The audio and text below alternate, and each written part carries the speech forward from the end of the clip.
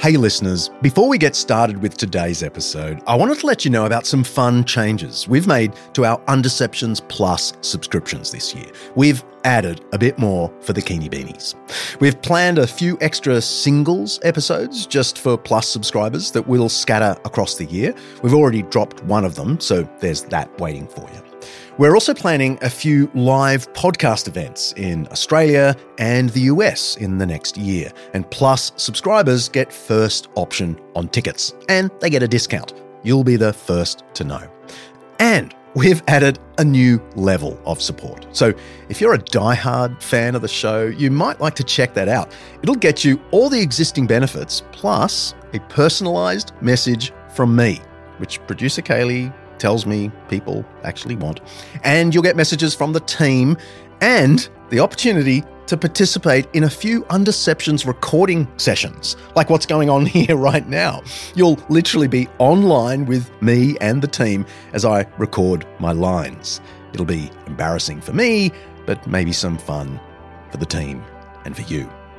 As always, we are grateful for your support of the podcast. It's an expensive show to run, and we're always looking for ways to make it bigger and better. Your Undeceptions Plus subscription allows us to do just that. So head to undeceptions.com/plus to become a subscriber today. Okay, on with the show.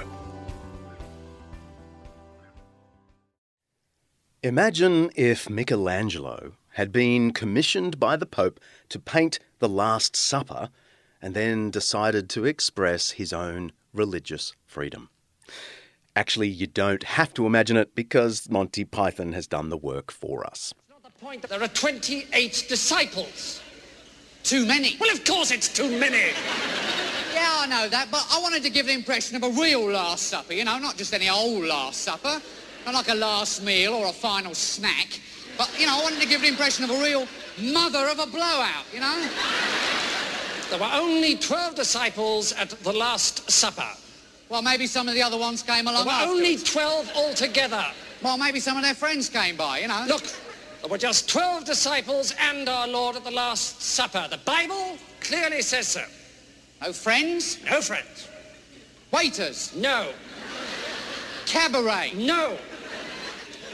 Now, a Last Supper I commission from you, and a Last Supper I want. With 12 disciples and one Christ. One? Yes, one. Now, will you please tell me what in God's name possessed you to paint this with 3 Christs in it? It works, mate. Works? Yeah! It looks great. The fat one balances the 2 skinny ones. There was only one Redeemer. I know that. We all know that. What about a bit of artistic license? Well, one Messiah is what I want. I'll tell you what you want, mate. You want a bloody photographer. That's what you want. And that's the problem with religious types. No wiggle room. In fact, it's often said that it was the intolerance of Christians, from the Apostle Paul to the Renaissance popes, that led to the Enlightenment's cry for freedom of religion, and even freedom from religion. Religion fosters bigotry and violence toward difference. Enlightened secular thought fosters peace and pluralism. The church demands conformity, the secular state encourages diversity. And few Enlightenment thinkers put it more forcefully than Thomas Jefferson, the 3rd President of the United States, and an avowed critic of religious intolerance. "Be it enacted by the General Assembly," he wrote in the Virginia Statute for Religious Freedom, passed on the 16th of January, 1786, "that no man shall be compelled to frequent or support any religious worship, nor shall he otherwise suffer on account of his religious opinions or belief, but that all men shall be free to profess and by argument to maintain their opinion on matters of religion."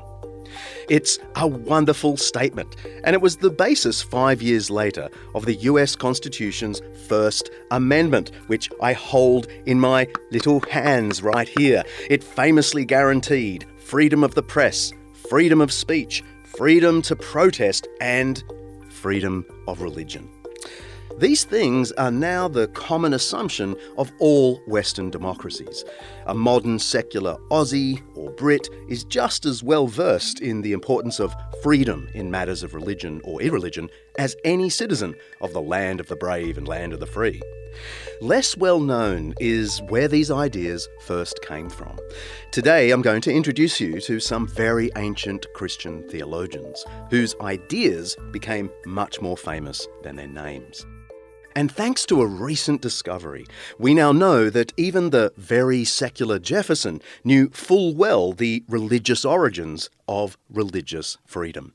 I'm John Dixon, and this is Undeceptions.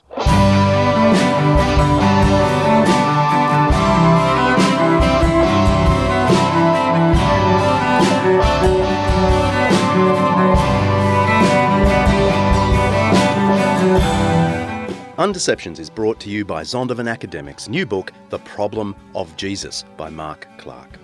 Every episode at Undeceptions, we explore some aspect of life, faith, history, culture, or ethics that's either much misunderstood or mostly forgotten.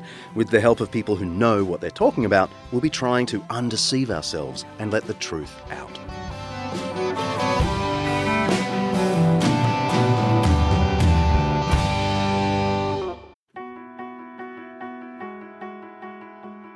This episode of Undeceptions is brought to you by Zondervan Academic's new book, The Truth in True Crime: What Investigating Death Teaches Us About the Meaning of Life, by acclaimed cold case homicide detective J. Warner Wallace.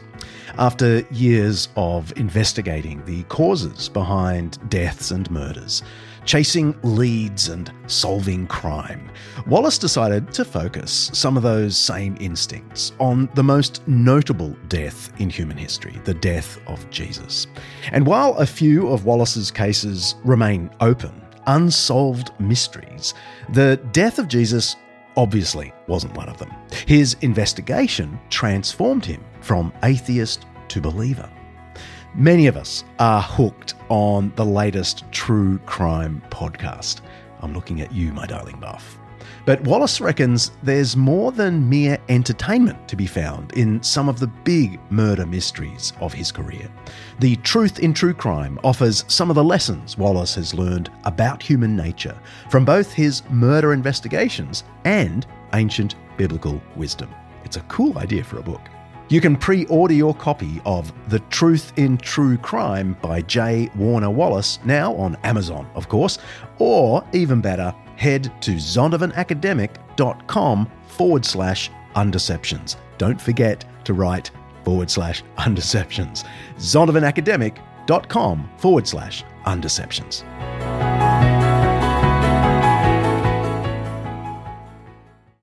In antiquity and in the cities of the Roman Empire, religion was an affair of the community as a whole, which meant that any religious rites or ceremonies or practices were understood to be the responsibility of all the citizens. The whole idea that developed in early modern times that you would have religious communities who were independent of the religion of the city was quite foreign. That's Professor Robert Louis Wilken. He's Professor Emeritus of the History of Christianity at the University of Virginia, a very good place to study the origins of religious freedom. His many books include The First 1,000 Years, which I loved, The Spirit of Early Christian Thought, and The Christians as the Romans Saw Them. Most recently, he wrote Liberty in the Things of God, The Christian Origins of Religious Freedom. The evidence is clear, he says, whatever the multiple failings of Christians to tolerate difference through history, it'd be wrong to think that liberty in religious matters was a secular discovery. The real story is much more complicated.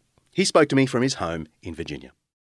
In the cities of the Roman world, especially in Asia Minor, many Jews had settled in the years, hundreds of years before the rise of Christianity. And because their way of life was so distinctive, they worked out an arrangement with the city officials that they could keep their own way and practice what they believed and would not be disturbed, at least most of the time. But Christians were not given that privilege. I want to ask then, why did the Romans persecute the Christians? And in particular, I'm thinking of the great persecution at the dawn of the 4th century. So when a religious festival would come around and Christians would not participate, it was clear to their neighbors. And so they were offended. And some of the stories that we have, which are really accounts of the martyrs, the governor of the province or the chief official in the city said, "Why don't you keep our ways? We are religious people. Why do you have to follow your own way?" And they found that, of course, offensive. So it was a simple matter of not following, not respecting, not honoring the religious rites, which were part of everybody's experience. And they stood out. And we have fairly extensive what are called the Acts of the Martyrs. And these are, in many cases, firsthand accounts. Why can't you follow our ways? If you want to live among us, why don't you follow what we do? Now, the Christians, of course, claimed that they were a people who were worshiping a God who was the God for all. So they were seeking converts. And so they were, in that sense, divisive. They were not happy simply to be among their own tribe, as were the Jews. And so the very presence of Christianity was divisive within the towns and cities because they did not live separately. They lived right in the midst of everybody, went to the same grocers, they went to the same meat markets, they were to the same barber. And you must remember that in the Mediterranean world, life was lived outside.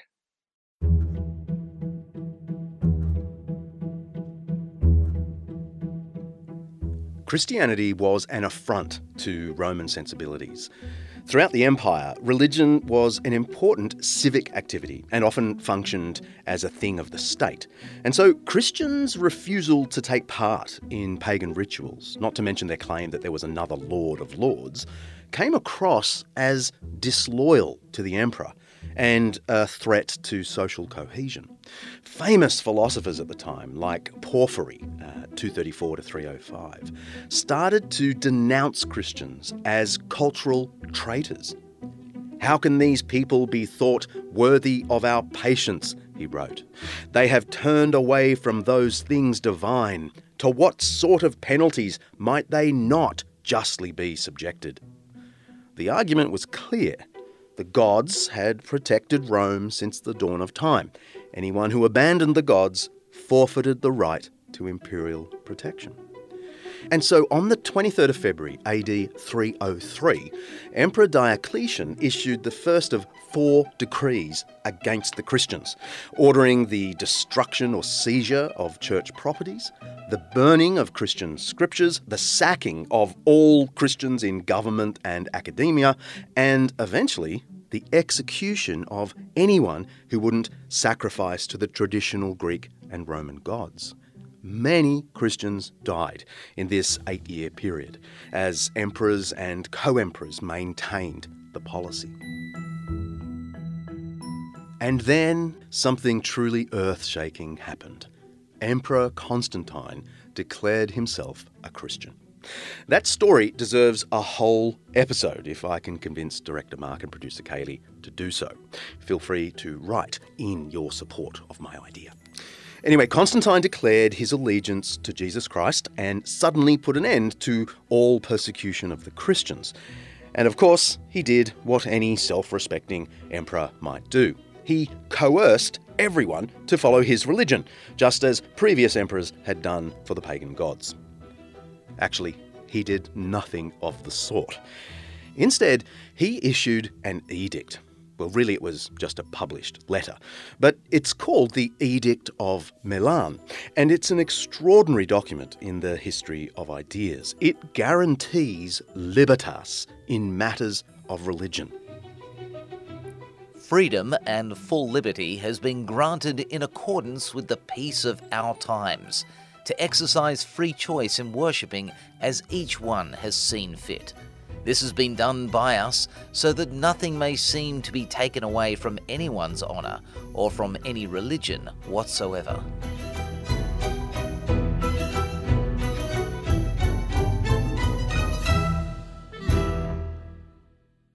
It was a letter, but it came to be called an edict. And it didn't spring out of the blue.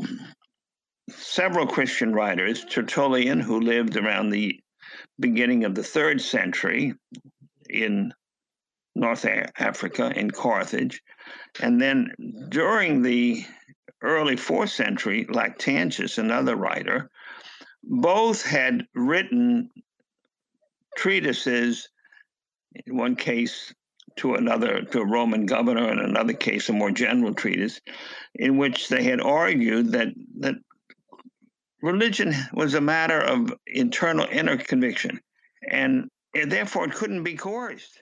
Religion can't be coerced. It can't be forced on anyone. Listen out for that phrase throughout the episode, because it's going to be really important. Tertullian, the great 3rd century Christian theologian and public advocate for the faith, wrote these words in a letter to the Roman governor Scapula. It is a fundamental human right, a privilege of nature, that every man should worship according to his own convictions. One man's religion neither harms nor helps another man. It is assuredly no part of religion to compel religion, to which free will and not force should lead us. Tertullian's language of a right to free worship sounds very modern, but it is ancient and Christian. And then there's Lactantius, a Christian professor of rhetoric who lost his job in the Great Persecution. He's particularly important because we know he had direct contact with Constantine. In fact, Constantine immediately employed Lactantius to be a private family tutor. Anyway, here's what Lactantius wrote. There is no need for violence and brutality. Worship cannot be forced. It is something to be achieved by talk rather than blows, so that there is free will in it. There is nothing that is so much a matter of willingness as religion. Now, Lactantius, who lived at the time of Constantine, actually was the tutor to Constantine's son. So there's a kind of a direct link there. And so what happened was Constantine realized that the persecutions had not worked and that something had to be done to change the political and social environment. And so he persuades his fellow emperor Licinius to write this letter, which is then sent out to various parts of the Roman world, in which he says that religion should be not coerced. And he's not talking just about Christians. He says everyone should be free to practice the religion that they wish. And this then becomes a kind of principle that is going to be remembered, though not actually observed. That's the sad part. And so by the end of the 4th century and the reign of Emperor Theodosius, he proclaims that the religion of all people in the empire should be the religion of Christianity. And by that he means, of course, the Nicene Creed. And he even mentions the Bishop of Rome as a kind of a marker of that. So it might be important to catch that timeline. For 2 generations after Constantine, there was an official Christian policy of toleration in matters of religion. That's roughly the time span from the Second World War to today. But it didn't last. what happened then in the course of 2 generations was that Christianity basically falls into the pattern which had existed before the rise of Christianity. But now it was not the Roman gods, but it was the Christian God. And that then extended right on through the Middle Ages. And the one exception would be the Jews. But even with the Jews, Christians did not observe what they said they should observe, namely that they should be right to practice their own religion. Thinking of the inner resources of the Christian faith, where does this intolerant stream come from? Is it born of Christian doctrines, or is it, as perhaps you hinted a second ago, more a reversion to what was the ancient way of thinking of religion as a societal, as a civic good? Well, I think it certainly is the latter, that religion was something that was to be observed by all people in the city. But of course, those people who did not practice the religion of the larger society and believes other things were, to use a theological term, were not orthodox. They were heretics. They believed things that were contrary to the scriptures and contrary to Christian doctrine. So there was a reason why they should be excluded or mistreated. And that comes up again and again and again and again, even though there are voices that defend the ancient principle. But it's both a societal matter and a theological matter. You can't have people who deny the divinity of Christ.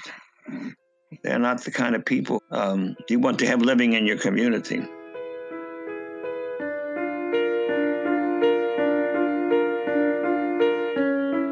And that's exactly the response many forms of Christianity took in the coming centuries.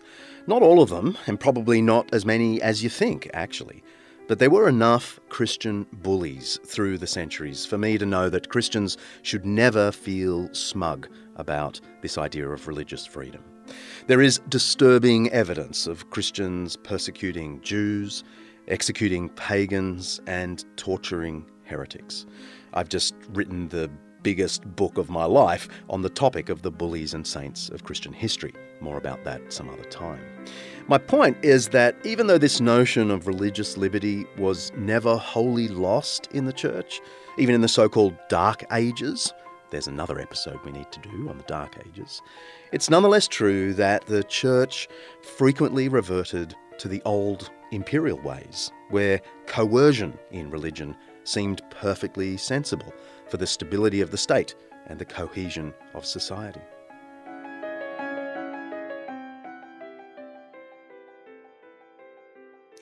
I'd like to race forward to the time of the Reformation, where it was proposed that there were two kingdoms, two realms, a religious and a secular.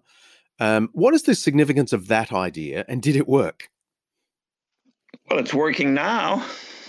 Has been working for centuries.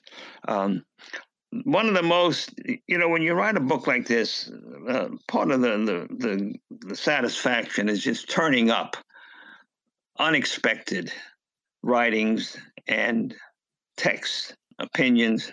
And in my case, because I was had spent my life working in the early church and to a certain extent in medieval, the Reformation and the modern period was really pretty fresh territory.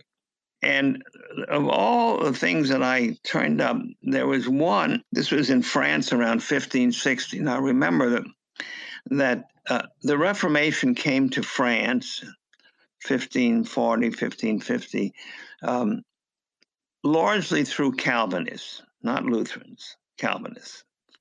Just a note in case you're not familiar with the Friendly Calvinists, they were the followers of John Calvin, one of the leaders of the Reformation movement that challenged the orthodoxy of the Roman Catholic Church. The Reformers' call for a return to the Bible and protest against Catholic teachings is what led to them being called Protestants. Calvin was, of course, a Frenchman, spoke French, wrote in French. Around 1560, a Frenchman wrote to a friend of his, and he said, "Could you believe when we were younger that there could be two religions practiced in one city, and even in the capital of France, Paris?" I think that says everything. The assumption up until the mid to late 16th century and then the 17th century was that every community practiced one religion. And so that's why religious differences, conflict, were so destructive for the well-being of society. Everyone thought that you couldn't really have a safe and peaceful society if people didn't hold the same religion. And that's really what the Reformation led to. And when you think about it, most people don't think about it. It would be very nice, wouldn't it? If all your neighbors went to the same church that you did. I think that'd be very nice. I'm sure a lot of people think that's heretical to say that. But when you realize the division in our country or your country, where everything is divided up, you sometimes yearn for those days. But in any case, they're long gone. And that's why religious freedom is so necessary, because there are always going to be some who are in power who are not pleased with the dissenters. Because religion is not a matter of doctrine. It's a matter of education. That's where a lot of the issues are fought out today. What are you going to teach kids in the schools? Well, the Netherlands was a good illustration. I have a chapter on the Netherlands, and what I learned there, of course, is that if the Catholics were in power in a certain city, they would then persecute the Calvinists, and vice versa. And what happened eventually was that the country was divided, and the southern part, which became Belgium, became Catholic, and the northern part became Reformed. The Netherlands are very, very interesting, very significant. And so the history of religious freedom looks pretty dismal at this point. Whole countries are being divided up on the basis of different versions of the same faith. Not much tolerance there. So how is religious tolerance and freedom reborn in the modern world? Well, as with so many things, a story like this is mixed. There are modern secular champions, and there are religious ones, but they all stand on the shoulders of giants. In the Democratic Republic of Congo, corruption and conflict have plagued communities like Kindu for decades, and access to quality education as a result is scarce.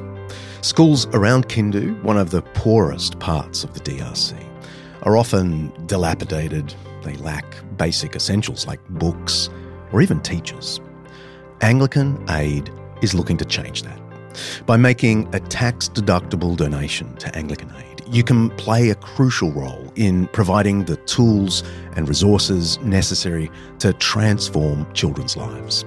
Your donation will help workers on the ground in the DRC to rebuild classrooms, supply materials for students, and offer comprehensive training for educators. Already, there's been incredible progress. 5 schools have been renovated, with over 600 students enrolled and thriving. But there's still plenty to do. Please visit anglicanaid.org.au/undeceptions to lend your support to an organisation Buff and I have long trusted. Help empower children to do what we frankly take for granted: chase their dreams and build a brighter future for themselves and their communities. Go to anglicanaid.org.au/undeceptions. Thank you. More of that after the break.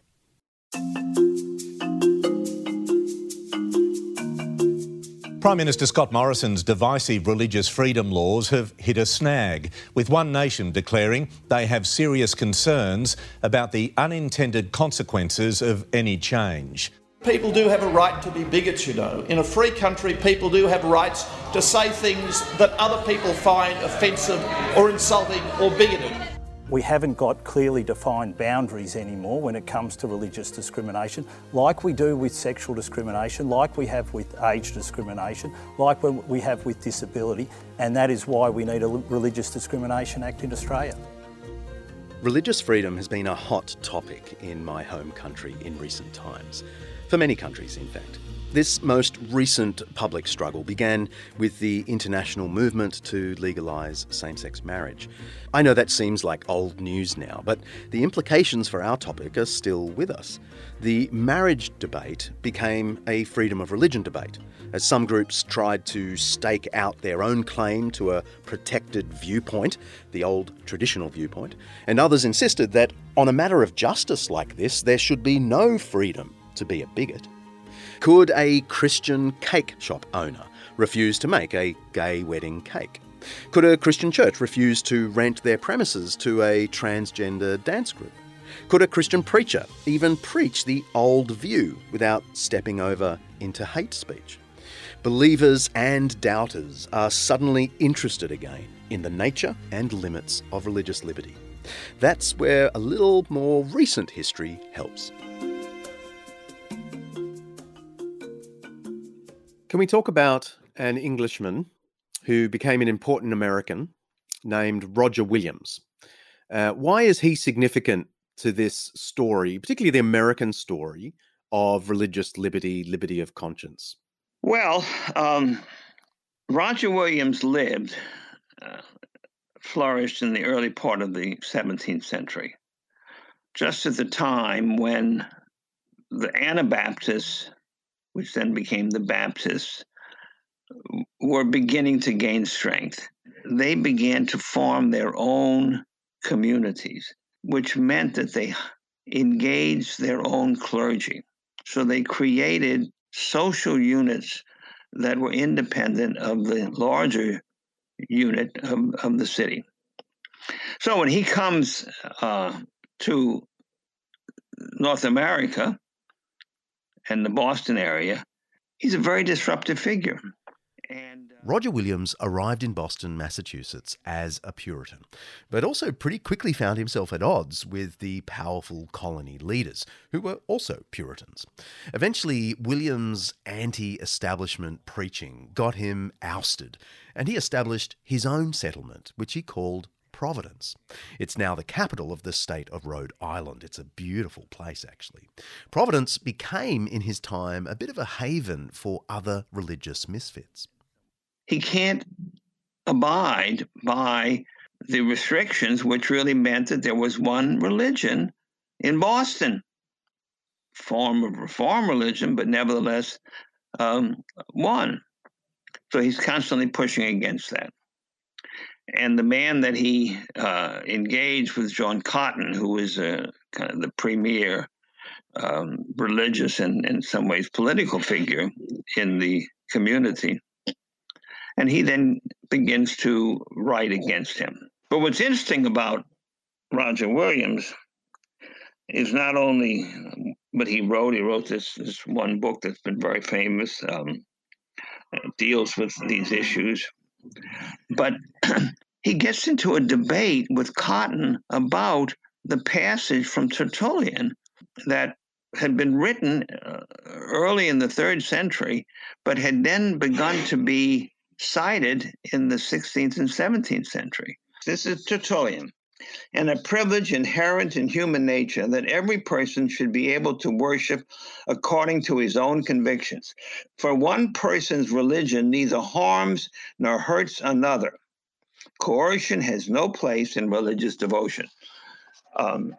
And Cotton took that passage from Tertullian to mean that there would be no public expression of religious differences, only private.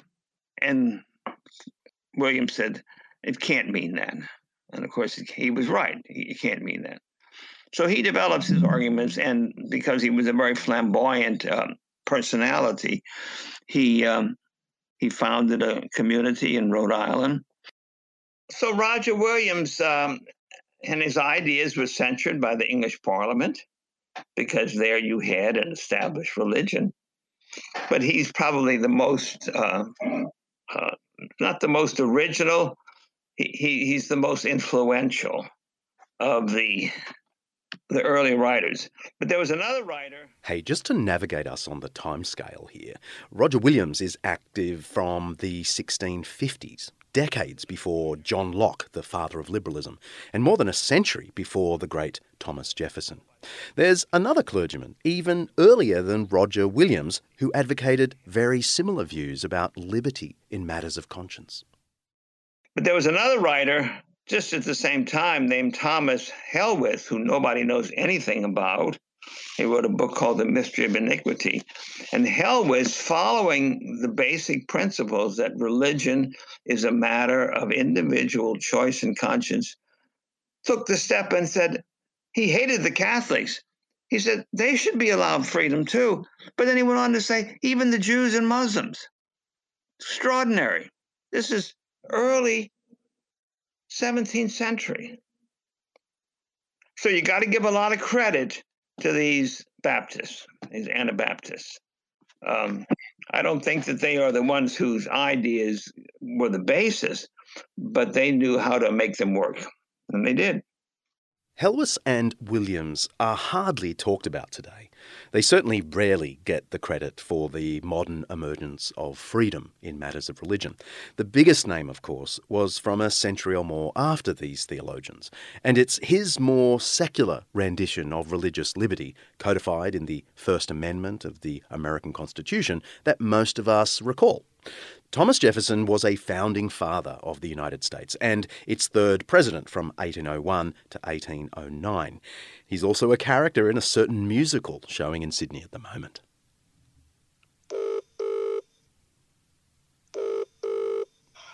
Hello. Hey, darling. What was the Hamilton song you said that we should play in the pod? Because I somehow lost it from my script. What did I miss? What did I miss? Okay, thanks, darling. See you later. Adios. Bye. Yeah, that's all. Bye. So what did I miss? What did I miss? Virginia, my home, sweet home. I want to give you a kiss. I've been in Paris meeting lots of different ladies. Josie and I saw that musical and I might have cried.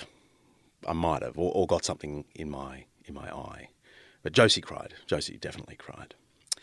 Anyway, Jefferson possessed a giant intellect and authored many sort of political, philosophical documents, including the original draft of the Declaration of Independence and the American Bill of Rights.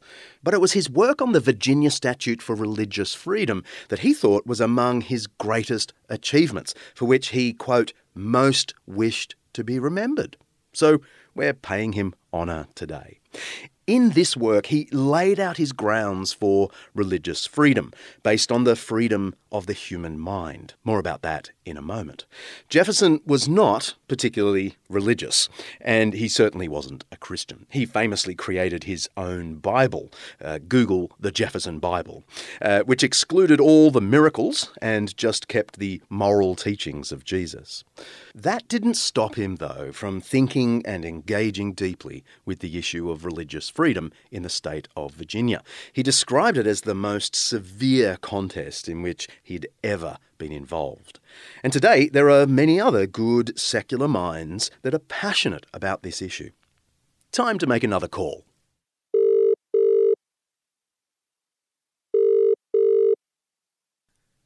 Hi, Tim. Thanks so much for taking this call. I was a bit late, I got distracted. Not at all. I have 7... That's Tim Wilson, an Australian politician and member of the Liberal Party. For overseas listeners, that's the more conservative party. He served as Australia's Human Rights Commissioner from 2014 to 2016. And while he's not a religious man himself, he's been a pretty vocal advocate for religious freedom in this country. Is it only religious people who advocate for freedom of religion? No, people advocate for freedom of religion because they believe both in people's rights to believe in different things, and of course, being atheist is itself its own form of exercising your freedom of religion. And also because if you want to live in a society that's tolerant and diverse, you have to respect people's different backgrounds and ways they see the world. So it's really about defending the rights of everybody. One newspaper article in an outlet that I won't name had an article about this topic. It was titled "Freedom to be a Bigot." That's how a lot of people think of this debate about freedom of religion. What would you say in response to that? That it is just religious people wanting to be bigoted? I don't agree with that. It's about people of diverse communities having the freedom to come together and act collectively, not just individually. So this is not uncommon. I mean, there are lots of organisations that get together to do good works, social and charitable works, but they might be people united by a cause outside of religion. And that's why anchoring these ideas back to universal principles that affect everybody is the best way to ensure their integrity and their respect across the community. When it comes to attitudes of some faith towards other minorities or sections of the community, I mean, people are within their rights to have difficult and unpleasant views. You never need to defend freedom of speech from the excessive use of please and thank you. It's always when people cross the lines of social acceptability and they have different attitudes towards things like morality. In a free society, that's a necessary precondition because people's attitudes, whether inclusive or exclusive of others, needn't be anchored in religion. They can be anchored in lots of different principles. And ultimately, if you want a society to progress, it has to be able to hold a window up to itself, to challenge itself, to confront difficult realities, and sometimes to recognise the limits of tolerance as well. Tim Wilson, thank you so much for taking the call. Pleasure. You take care. And you.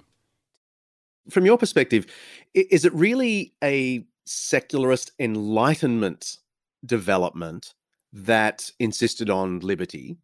In other words, does one need this secular tradition in order to sustain a notion of religious liberty? Or does religion have its own resources? About the time that the book was published, a very distinguished political commentator wrote an op-ed in the Washington Post in which he said precisely what you just said, that it was because of the religious wars that religious toleration was necessary. And so it came in because of these people who were more reasonable than the Christians. But I think that's false. I think that the ideas that you find in the Enlightenment thinkers, and the one, of course, who's most important is John Locke, and it's in his essay on toleration and religion, or his letter on toleration and religion. And Locke said, I mentioned John Locke a moment ago. He was an English philosopher and one of the leading voices of the Enlightenment. He lived in the aftermath of the European wars of religion that ravaged the continent for decades. They weren't really wars of religion, but maybe that's another episode. Anyway, Locke wrote what's become a classic three-part reasoning for religious tolerance. First, it has to be accepted that human beings can't generally evaluate the truth claims of competing religions. Second, even if they could, enforcing a single true religion would fail because belief can't be compelled by force. And third, attempts to coerce religious uniformity rather than permitting diversity would lead to more social disorder. And Locke says two things, which they almost could come straight out of Roger Williams or other writers. One, religion is a matter of private conviction, and therefore you can't coerce it. And that there are two realms that have different ends. The realm of politics, of society at large, and the realm of religion. And it's not possible to explain how Locke said that without going back to the earlier Christian sources. there simply is no basis to claim anything else. Let's press pause. I've got a 5-minute Jesus for you. It's obvious to anyone who reads the Gospels that Jesus only ever sought to persuade people. He never coerced, and he certainly never advocated violence on behalf of the truth. More than that, he demanded a policy of loving enemies, accepting persecution cheerfully, and even praying for those who violently disagree. Consider these few statements. Luke 6, "But to you who are listening, I say, love your enemies. Do good to those who hate you. Bless those who curse you. Pray for those who mistreat you." Or Matthew 11, "Blessed are you when people insult you, persecute you, and falsely say all kinds of evil against you because of me. Rejoice and be glad." More than that, Jesus seems to have publicly implied a kind of separation between the realm of the state and the realm of Christian practice.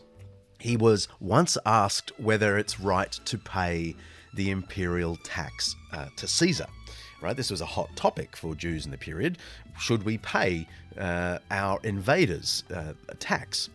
And Jesus says, well, bring me a coin. They bring him a denarius, and then he holds it up, or someone holds it up in front of him, and he says, whose image is on this coin? And they say, Caesar, meaning Caesar Tiberius, the son of Augustus. And then Jesus makes this famous statement: "Give back to Caesar what is Caesar's, and to God what is God's." Now, I don't want to overplay this and suggest that Jesus had a full-blown doctrine of religious liberty and the separation of church and state.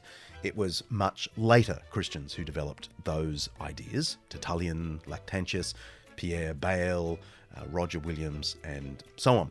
But certainly the seeds of this thought are planted right here in this passage. It's in Mark 12 if you want to look it up. Jesus felt it was right to pay honour to the state as a separate field of moral obligation from one's devotion to God. In his first century context, one current view was that everything belonged to the state, that is, to Caesar. And so cooperation with state taxes and other state honours was absolutely mandatory. The other common view was that of the revolutionaries. The revolutionaries in Jesus' day believed that God's kingdom ruled over all earthly kingdoms, and so we should stop paying taxes to Caesar and establish a theocracy for God's glory. Jesus deftly avoids both political extremes. He makes clear, on the one hand, that it's right and good to acknowledge the reign of Caesar, the state, even when that state is not just secular, but pagan, in the case of the Roman state. At the same time, a Christian bears an obligation to God above all. Jesus says, "Give to God what is God's." These two obligations can and should coexist, according to Jesus. But where they clash, obviously the Christian will of course obey God first and cheerfully accept the punishment and ridicule that goes with being out of step with the state authorities. So Jesus didn't envisage complete acquiescence to the secular state, but nor did he envisage a kind of theocracy where our devotion to God permits us to force others by state power to join in our devotion. So it is almost unthinkable that Christians in the centuries that followed him could imagine that Jesus' lordship meant that you could force people to convert at the point of a sword. And that is what happened in, say, the 8th century, when Charles the Great, Charlemagne, the ruler of Europe, attempted to force the Saxons, the original Germans, to convert to Christianity. He waged what one scholar famously called a Christian jihad. Charlemagne's policy was effectively baptism or the sword. But that isn't to say there weren't devout Christians at the very time urging Charlemagne to do the right thing and adopt the much older, the original Christian policy of gentle persuasion rather than coercion. One of Charlemagne's key advisors was a man called Alcuin of York, and he insisted, quote, "A person can be drawn to the faith, but they cannot be forced into the faith. They need to be fed on gentler teaching as babes on milk." And astonishingly, the year after Alcuin wrote this letter, the year 797, Charlemagne actually changed his brutal policy toward pagans in his realm. There were, of course, other church rulers who departed from the way of Christ and adopted Christian jihad. But as with so much of Christian history, there were always reformers who called the church back to its original policies. Give back to Caesar what is Caesar's, and to God what is God's. Love your enemy. Do good to those who hate you. Bless those who mistreat you. Boy, oh boy, do we need all that today. You can press play now.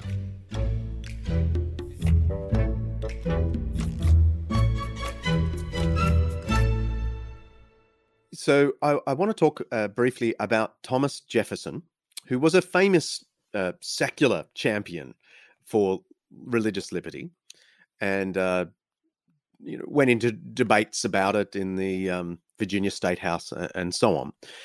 What about his influences? Were his influences wholly secular, or was he in any way influenced by these Baptists that you're talking about, or the Christian tradition?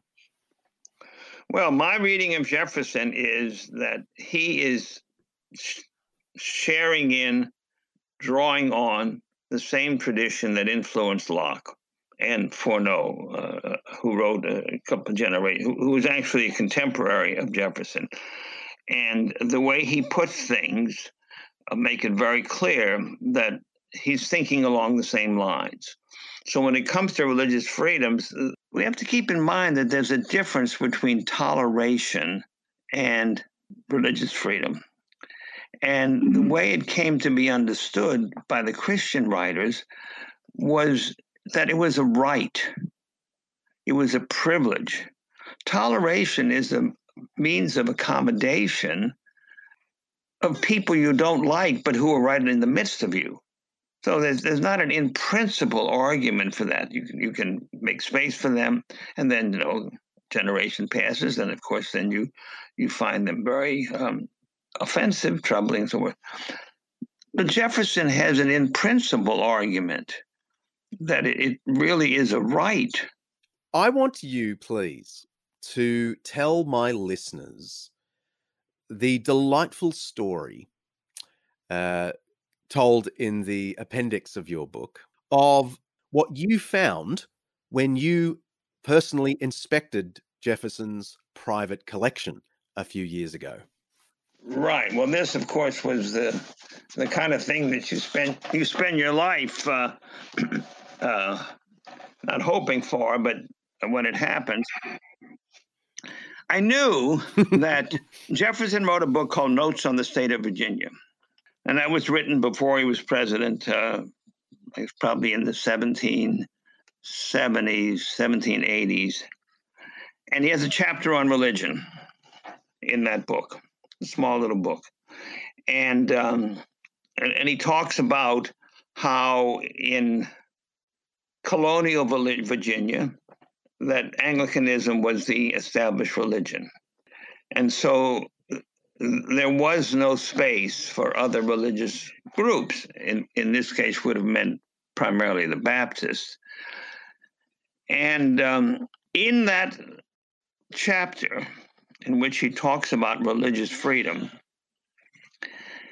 he makes the statement that one person's religion cannot harm another. If you pick my pocket, that will hurt me. If you hit me or some other way. But if I practice one religion, you practice another religion, that's not going to harm me in any way. And that's what Jefferson writes. Well, it turns out that that's precisely what Tertullian said. Tertullian said, one person's religion neither harms nor hurts another. Well, it's very unlikely when Jefferson wrote the Notes on the State of Virginia that he knew about this Tertullian passage. I'm sure if he had, he would have included it. But his language is very similar. In fact, I wrote a number of the top Jefferson scholars and asked them, where did Jefferson learn about that passage?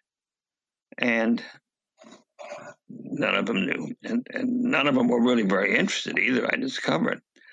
So anyway, Jefferson apparently, after writing the book, had learned about this passage from Tertullian.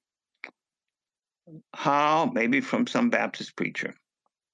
And several decades after he published the book, he saw that there were some books of Tertullian that were being sold by a former professor in Richmond. And one of them had several writings of Tertullian. So he wrote and he bought the books. And one of them had the treatise to Scopola, which is where the passage occurs. Scopola was the local governor. And he gets the book.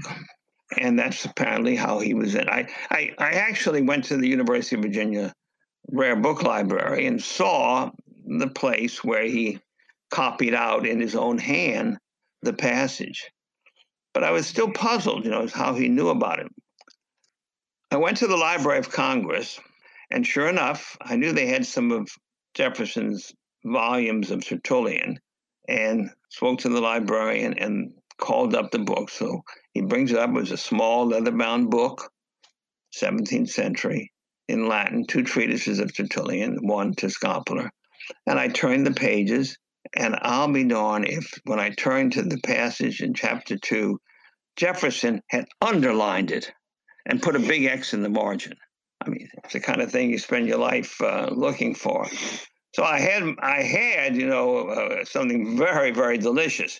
But I wanted to be very scrupulous. I could not establish that he knew that passage before he wrote what he said on religious freedom. But it indicates that there was a set of ideas there. And when he saw them, he said, I can use this.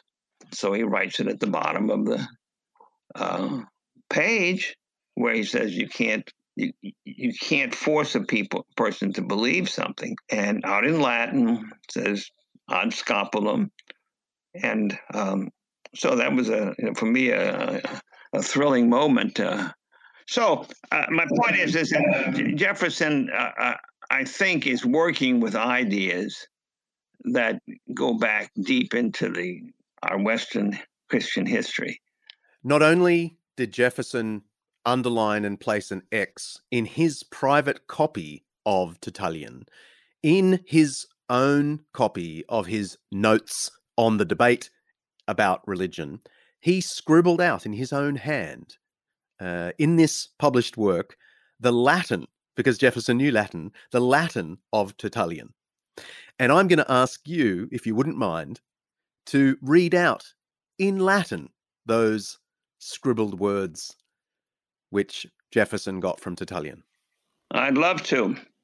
Tamen humani juris et naturalis potestatis est unicuique quod putaverit colore, nec alii obest aut prodest alterius religio, sed nec religionis est cogere religionem, que sponte suscipi debiat, non vi cum et hostiae ab animo libenti expostulentur.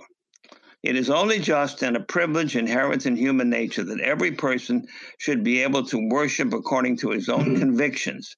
For one person's religion neither harms nor hurts another. Coercion has no place in religious devotion, for it is by free choice, not coercion, that we should be led to religion.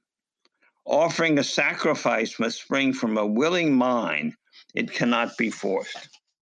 I love it. After almost 250 years, we now know that the father of the American tradition of religious liberty and the separation of church and state, knew full well that his ideas, while sounding secular, were first articulated by Christian theologians many centuries earlier. What a delightful symbol of the secular inheritance from a deep and ancient Christian tradition. I think so. Thanks for joining us for another Undeception. If you like what you hear and you want to get more of it, please consider supporting the Undeceptions project, researching, writing and speaking to let the truth about Christianity out. We're not yet making ends meet for this podcast, let alone for all the other Undeceptions activities. So if you want to help out our little team, bust a few more myths and promote the truth and beauty of the Christian faith, I'd love your support. Head to undeceptions.com and hit the donate button. No amount is too small. Thanks. And while you're there, feel free to send us a question and I'll try and answer it in a later episode. And if you're interested in other podcasts in the Eternity Network, check out The New Testament in Its World with my friend and colleague from Ridley College, Mike Bird, based on his benchmark book by the same name. Go to eternitypodcast.com. Next episode. Well, speaking of letting people believe what they want to believe, allowing diversity and encouraging understanding, we're looking at the Crusades. See ya.